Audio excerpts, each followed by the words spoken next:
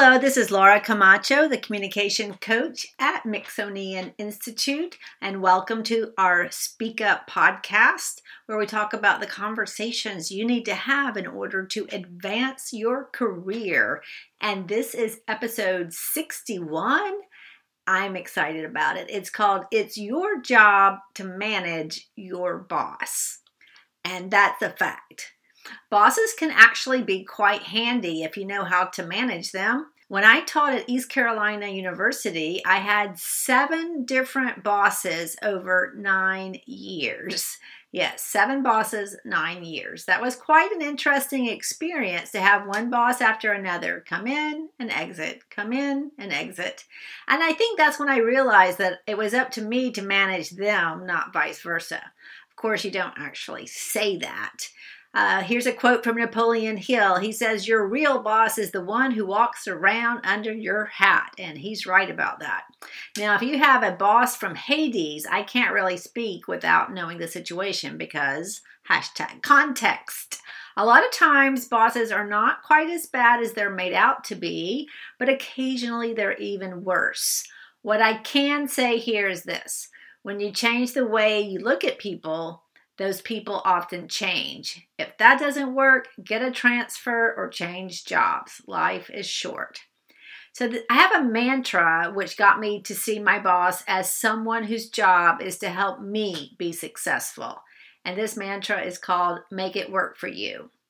And it can be your boss. It can be whatever current crisis is going on, including a current reorganization, because, big companies are continually reorganizing.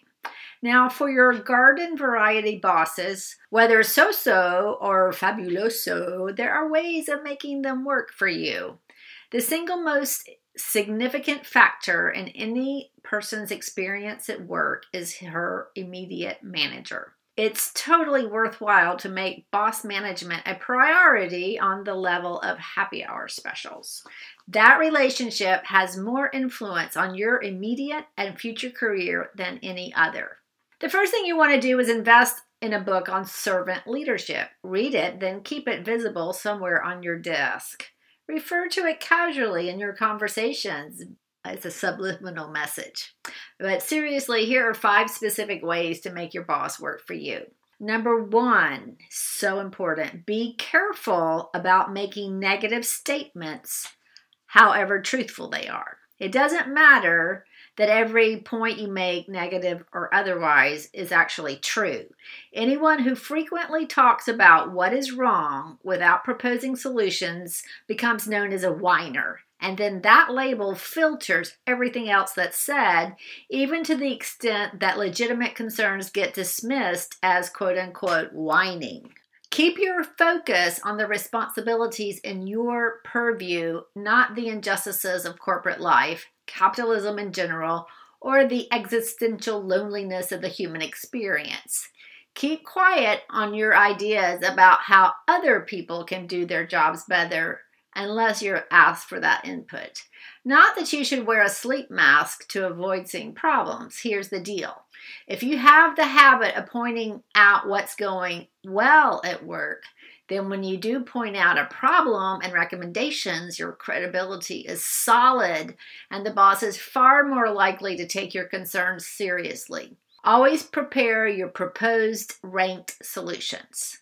Number 2, and maybe this should be number 1, but anyway, be proactive in boss management. Here are some things you may have forgotten about your boss. She has too much on her plate. He's not really sure how it will all get done. She's getting mixed or confusing messages from her boss. He's overwhelmed, but has to pretend that he's not. She has to implement initiatives that she does not agree with. So in the middle of all your fires, your boss may be lax in communicating with you. This was often the case when I worked at the hospital in town.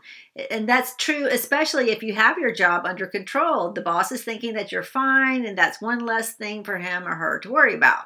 And while it's probably true that you do have everything under control, read this carefully. You still need to communicate frequently with your boss.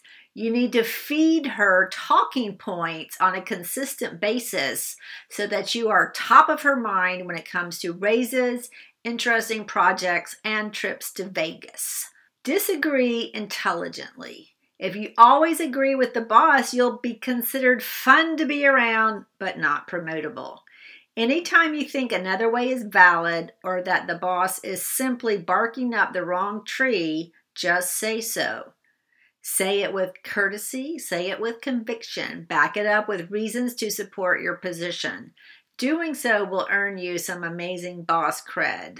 That said, if your boss asks for Cheetos, you give him Cheetos. Sometimes you just have to do it. Number 4, play to the boss's strengths. Is the boss a talker or introspective? Find out his communication preferences. Does he prefer that you email, call, or text? A quiet boss probably values your being concise. A talker boss may value your interesting stories, and those where you save the day for the company are especially relevant. Play to your boss's strengths and be aware of their weaknesses. If your boss is poor at communicating details of what she wants, it's your job to get clarification. It is not okay to ignore unclear messages or practice mind reading. Number 5, promote your boss.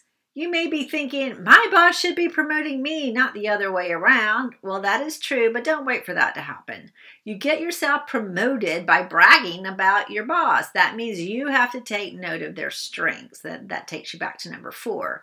Brag on your boss, and your boss will brag on you eventually. That's the law of reciprocity. So don't wait for your boss to recognize your contribution. You recognize it yourself.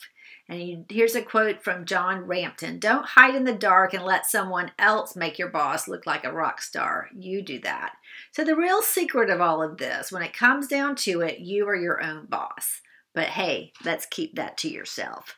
So if you're in a situation, maybe you've just been promoted, or maybe you were overlooked for a promotion and you would like to ramp up your communication skills at work, I can help you with that. I have some 3 to 6 month coaching programs. Just email me at info@mixonian.com. And Mixonian is spelled M as in Mary, Ixonian. We also have a ton of resources on the website. Have a great day, and I'll see you in the next episode. Bye-bye.